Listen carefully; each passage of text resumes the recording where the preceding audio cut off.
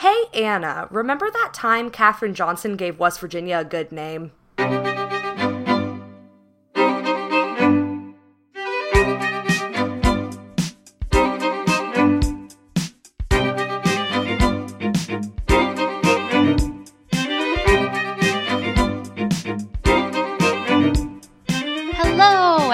To Remember That Time, an historical podcast. I'm your host, Anna Webb. And I'm your host, Amanda Webb. This is a podcast where two sisters totally geek out about their favorite moments in history. And today, we're going to talk about Katherine Johnson. Woohoo! Continuing our Black History Month episodes. Yes.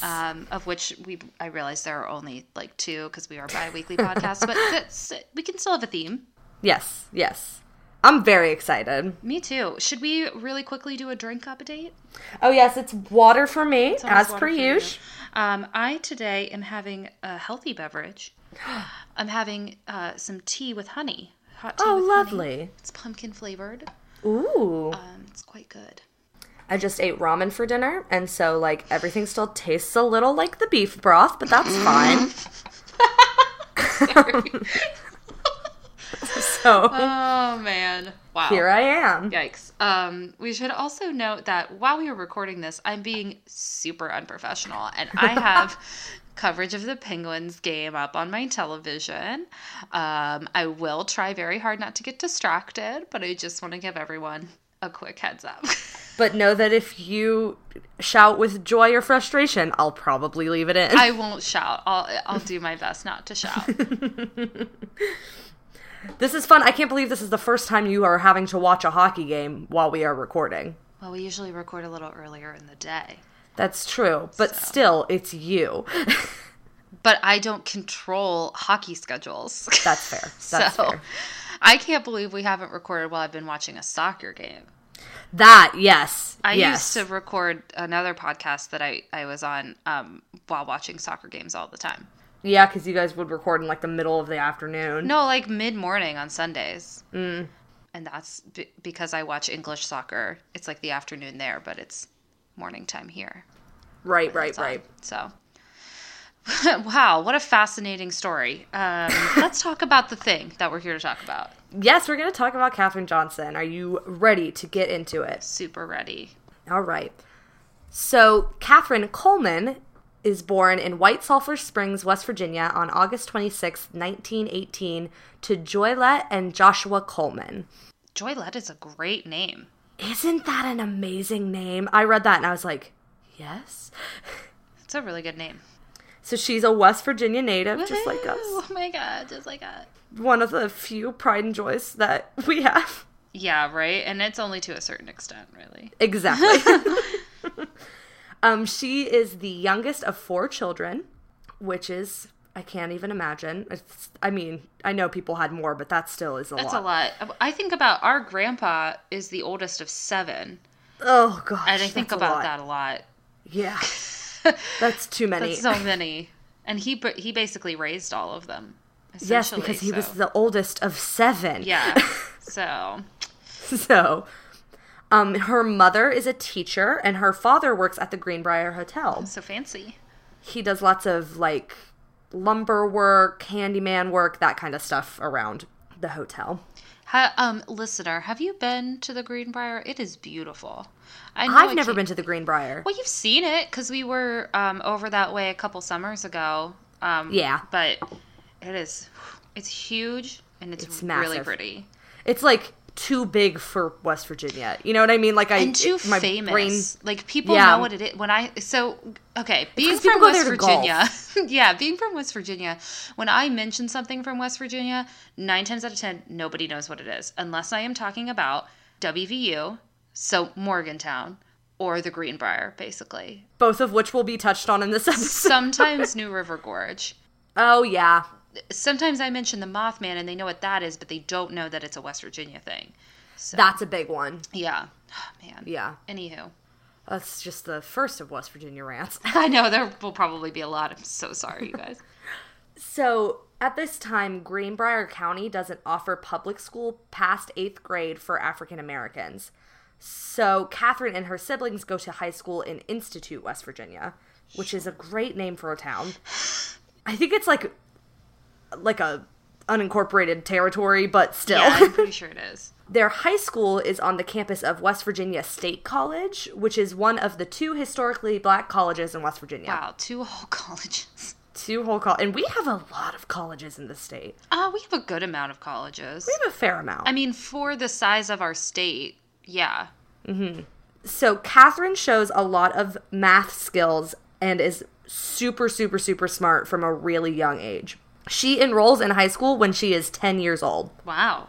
Isn't that wild? That's like all the kids that would go to, what was it called? Tag, Talented and Gifted? Uh-huh. I was a tag kid. I know, you were. I was not. And every time they'd leave school...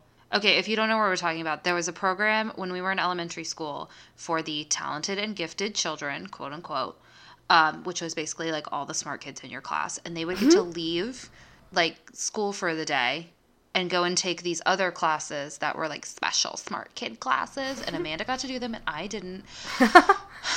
But really, I think it's fine because I think I would have been teased a lot if I were a tag kid.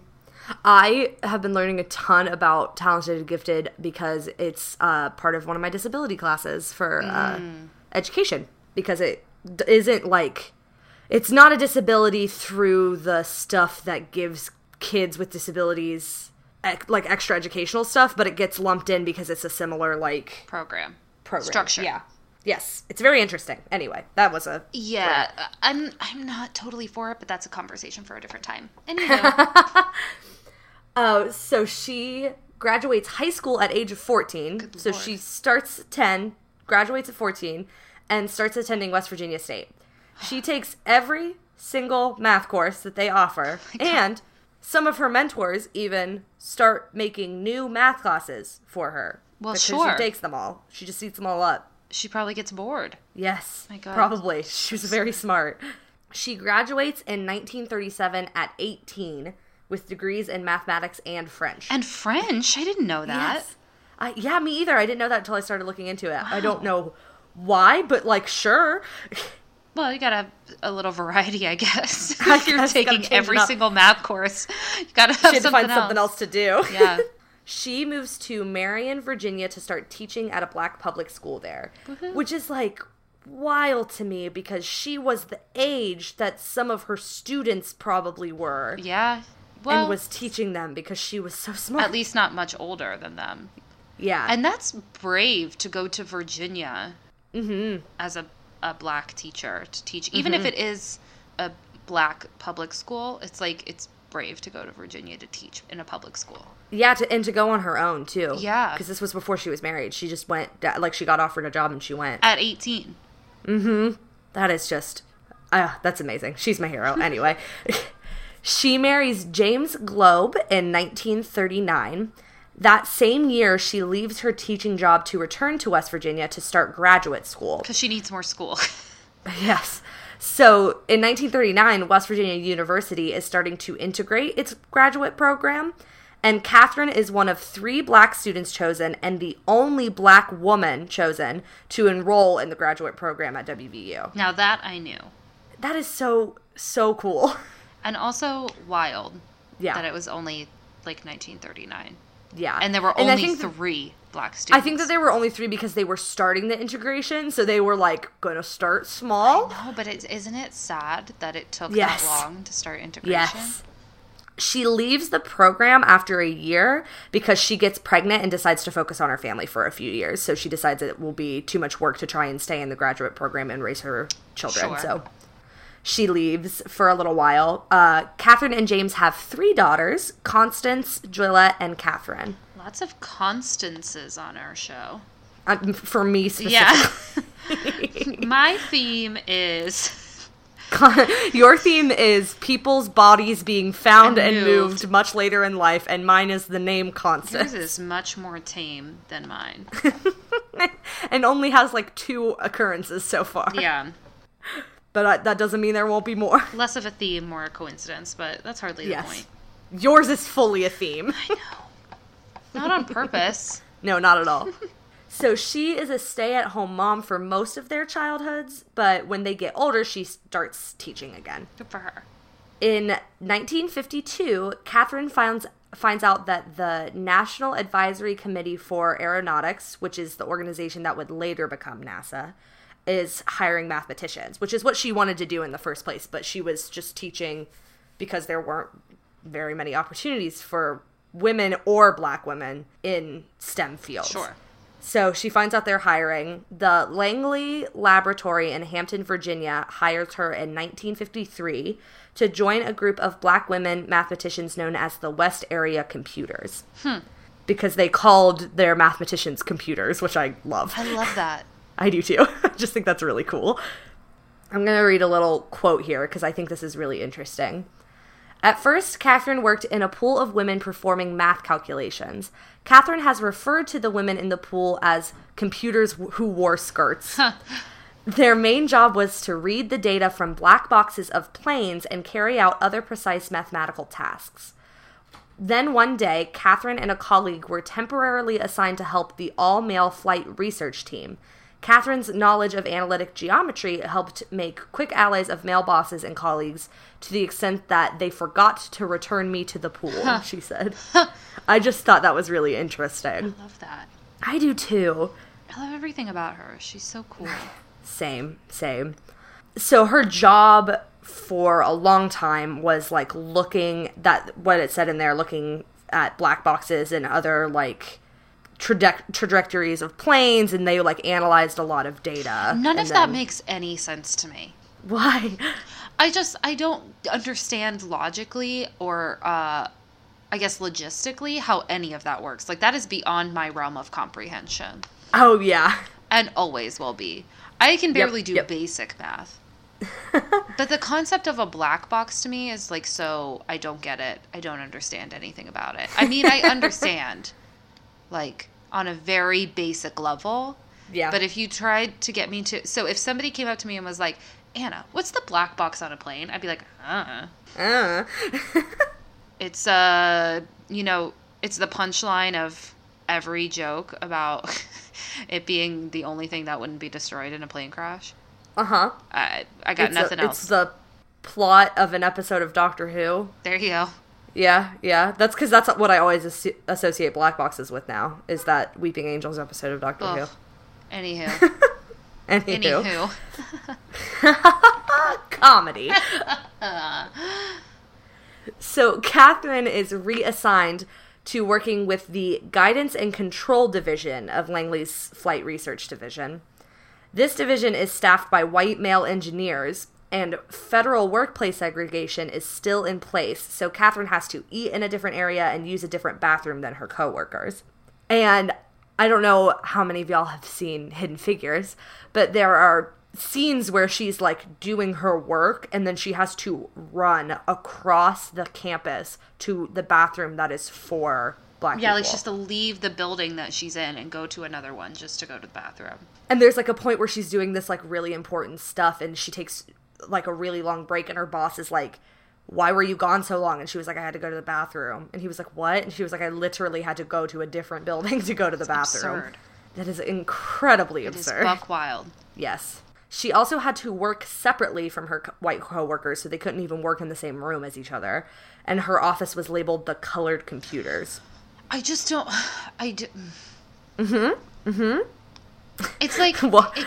I just get very frustrated by this idea of essentially quarantining certain people. Yes.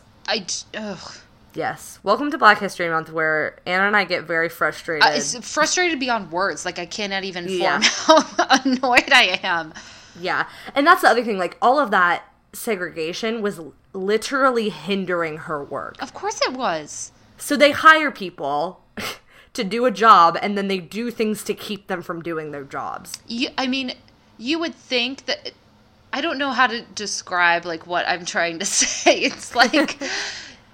As a person, she is not valued. But you would think, because her work is so highly valued, that they would at least put emphasis on that. But they don't, because she is so not valued that it doesn't even matter that she's doing the most important work. Yep.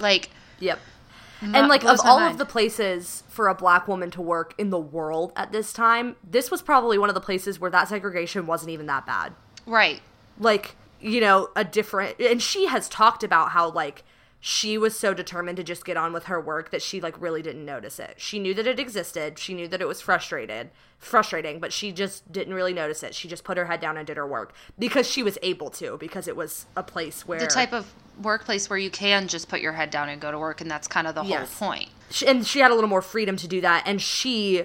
multiple times in her career was selected to work with people who are outside of her specific grouping, that she especially was able to put her head down and do her work. But, like, largely that still, like, is just wild.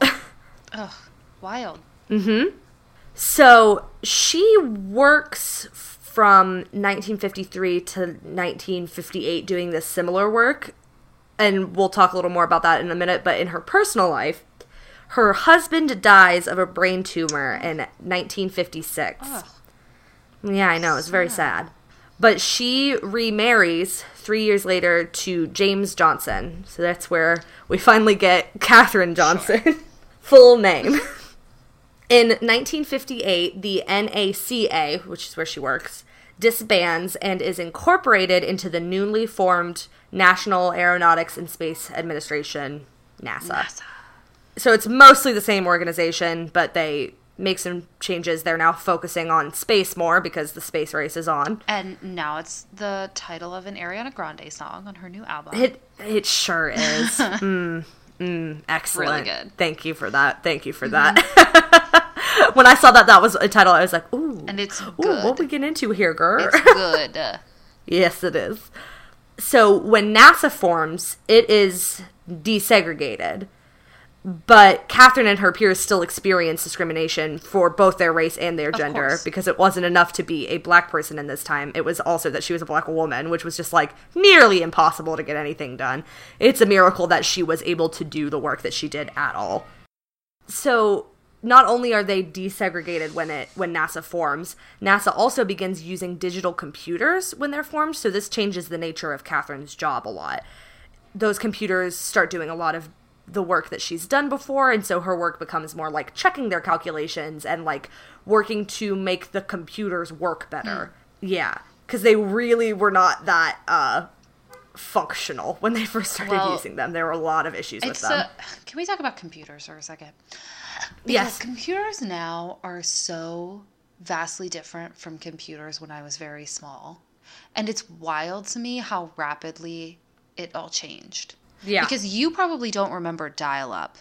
No, I don't. And I for sure do.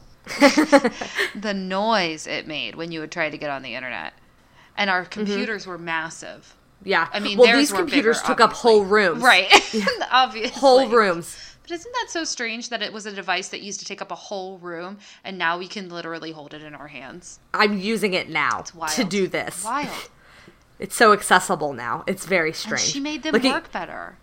Uh-huh. It used to be that only NASA had computers, you know, and, like, now here we all are. Or, like, universities or whatever. I mean, they used kind of computers for breaking the codes in World War II. Yes. Ooh, there's an episode. Ooh. Oh, boy. Sorry, got distracted. Add it to the list. Yeah, but even that wasn't, like, it was another one of those massive, took up a whole room computer, like, mostly manual, actually, when it comes down to it. It's mostly manual. It's very interesting. We'll talk a little bit more about the computers in a little bit. So in 1960, she co-authors a paper about calculations for an orbital space flight of a spacecraft. And this is the first time that a woman from the Flight Research Division has been credited as an author for a research report. Wow. Isn't that really cool? She's a pioneer. Yes, she sure is. So this is a quote from her about working on this paper. I was working with Ted Skopinski? Yep, that's it. Great. And he wanted to leave and go to Houston, but Henry Pearson, our supervisor... Oh, it was such an easier one. I know, I tripped on it. He was not a fan of women. He kept pushing him to finish the report we were working on. Finally, Ted told him, Katherine should finish the report. She's done most of the work anyway.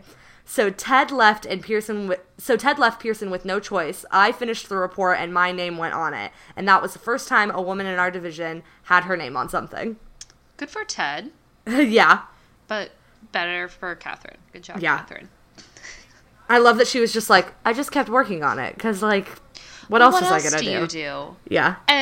And I feel that's the life she's used to. Uh-huh. Uh-huh. God bless. She would end up authoring or co-authoring 26 papers during her career. Wow. That is just... She is so cool. And works so much harder than I ever will in my entire life. Oh my God, seriously. I barely want to work to do this. And I like doing this. So true. But setting it all up, it's like, ugh. It takes so much time for me to do research on things that I like. And already know a bit about. Yes, and she did that. She did all that math and, like, wrote a professional paper, and I can barely write 2 pages of notes. I barely want to work for the job I get paid for. Yes. And I don't dislike my job. It's just, it's exhausting. Uh-huh. And she just kept on going. So in 1961, she calculates the trajectory for the spaceflight of Alan Shepard, the first American in space. So she worked on the team who made that happen. Right.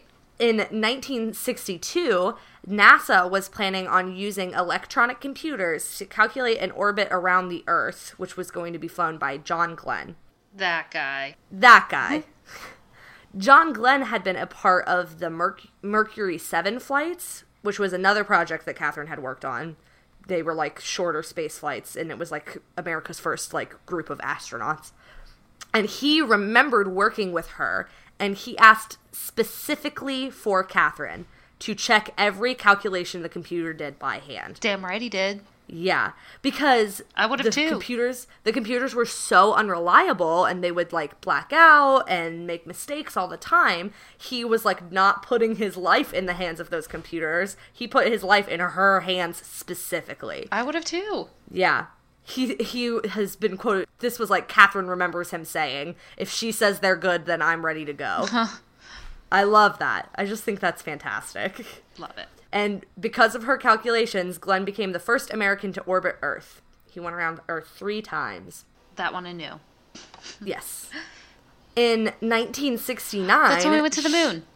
It is. This is about the moon. Sorry, I just had to make an Even Stevens reference there. Do you remember that episode of Even Stevens? I barely remember it, but you reference it often enough that I remember it.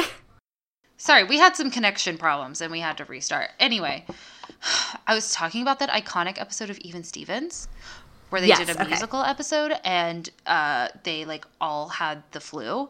And I remember because it was called, like, Influenza the Musical or something like that. Yes, okay, yes. Ren, the sister, has, like, a report due about the moon landing. And she's, like, sick when she goes to school. And all she can remember is that we went to the moon in 1969. So all she sings is that we went to the moon in 1969. Not 1970, but a year sooner. And then later she sings it as not 1968, but a year later. And she just keeps singing that over and over again. Sis, I think that you have referenced this same thing on this podcast. Have I? Already. I don't know. Yes. It's a very big moment in my life. And I think about it often. I vaguely remember that episode, but I remember it more because you reference it. Sure. Which is kind of the story of my life. Yeah. 100%. So yes, in 1969. When we went to the moon. Uh-huh. She works with the team that calculates the trajectory of Apollo 11, which is the flight to the moon. So, she helped us get to the moon in 1969. Not 1970, but a year sooner. Oh, no. She also works on the Apollo 13 moon mission in 1970. And when the mission is aborted, it is her work on the backup procedures that helps the crew return safely to Earth. She, like, helps map their return to Earth. Man. So, we had technical difficulties again. I was just saying that she really gave us, like, all of our space exploration. Uh-huh. It's amazing. Yeah, because she was working there when we were in the middle of the space race, and she was just the most skilled person for that job, and she worked on every team that got us into space, basically. Yeah, that's amazing. from when NASA first started to when she retired. She worked on basically every mission. Amazing. Just think that's so cool. I do too. So after working on the Apollo 13 mission, she also ends up working on the Space Shuttle program and plans for missions to Mars before she retires from NASA in 1986. Wow. So she worked there for... Math. 33 years? Make her proud. Do the math. Yeah. Do some quick math. 33 years with NASA. Well, with the NACA and also NASA. That is a long time to work in any one place. Yeah. She was good at her job. So we're going to jump forward for a little bit because I think after she retired, her life was mostly pretty normal. In 2015, Barack Obama presented her with the Presidential Medal for Freedom for her work in opening doors for African American women in STEM. As he should.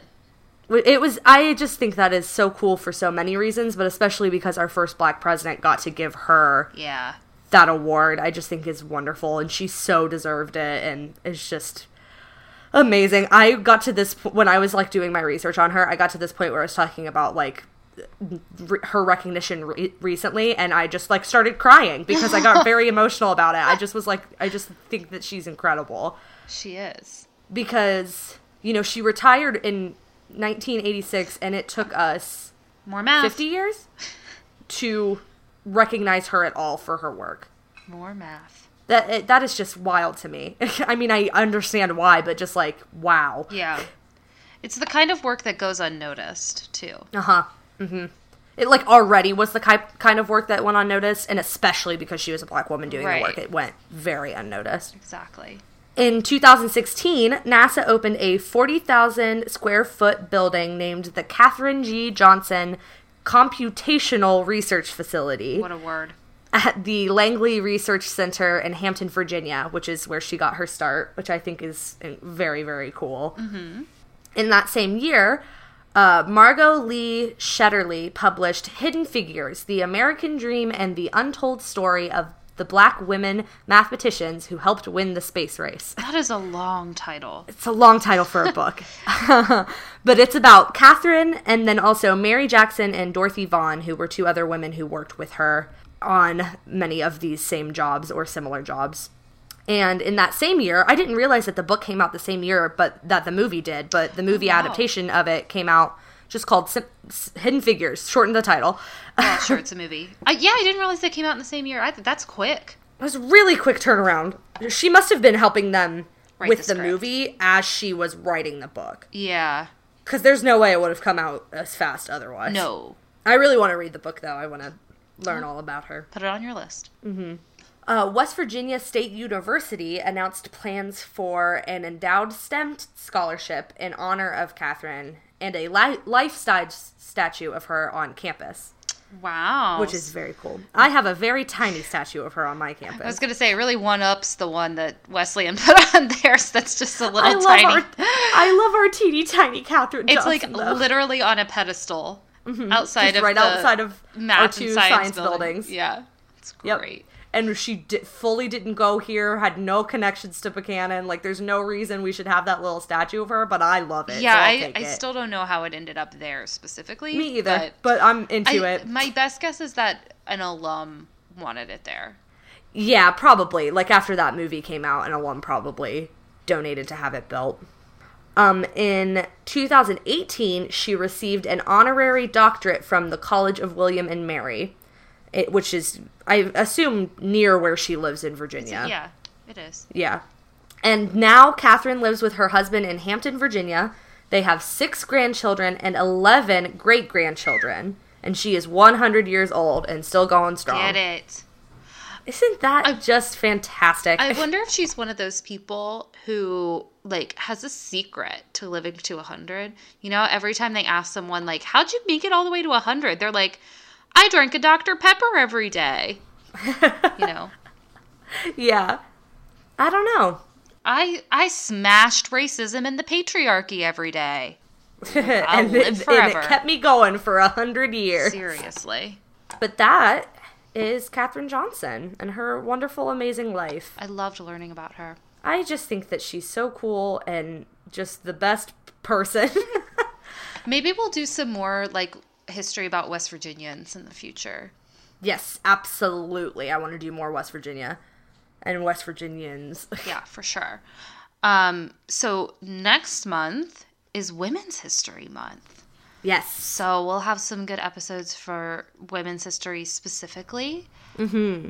And then I don't know what's after that. We haven't planned that far ahead. This is very far ahead for us to plan. I cannot believe we had 2 months with at least a concept. A theme.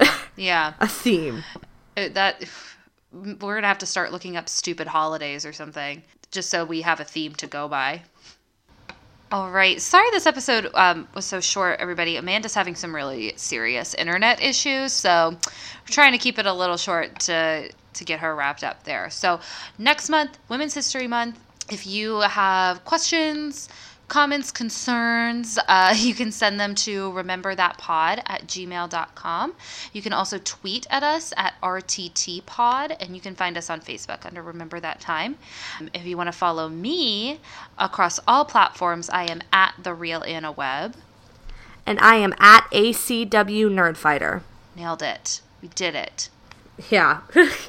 Kind of. I'm sorry we don't have any, like, end of the episode stuff, and it's going to be really short. I just literally cannot hear Anna at all, which is super unfortunate, so I'm very sorry about that. I can literally hear Amanda perfectly fine, but she can't hear anything I'm saying. Nope. So I can hear every other word, so I'm very sorry that we're keeping this one so short and we're not doing anything fun at the end. All right, Amanda, it's your turn. Oh, is it? Okay, well then. I think. I don't actually know. I'm pretty sure it's my turn. All right. So until next time, remember that time.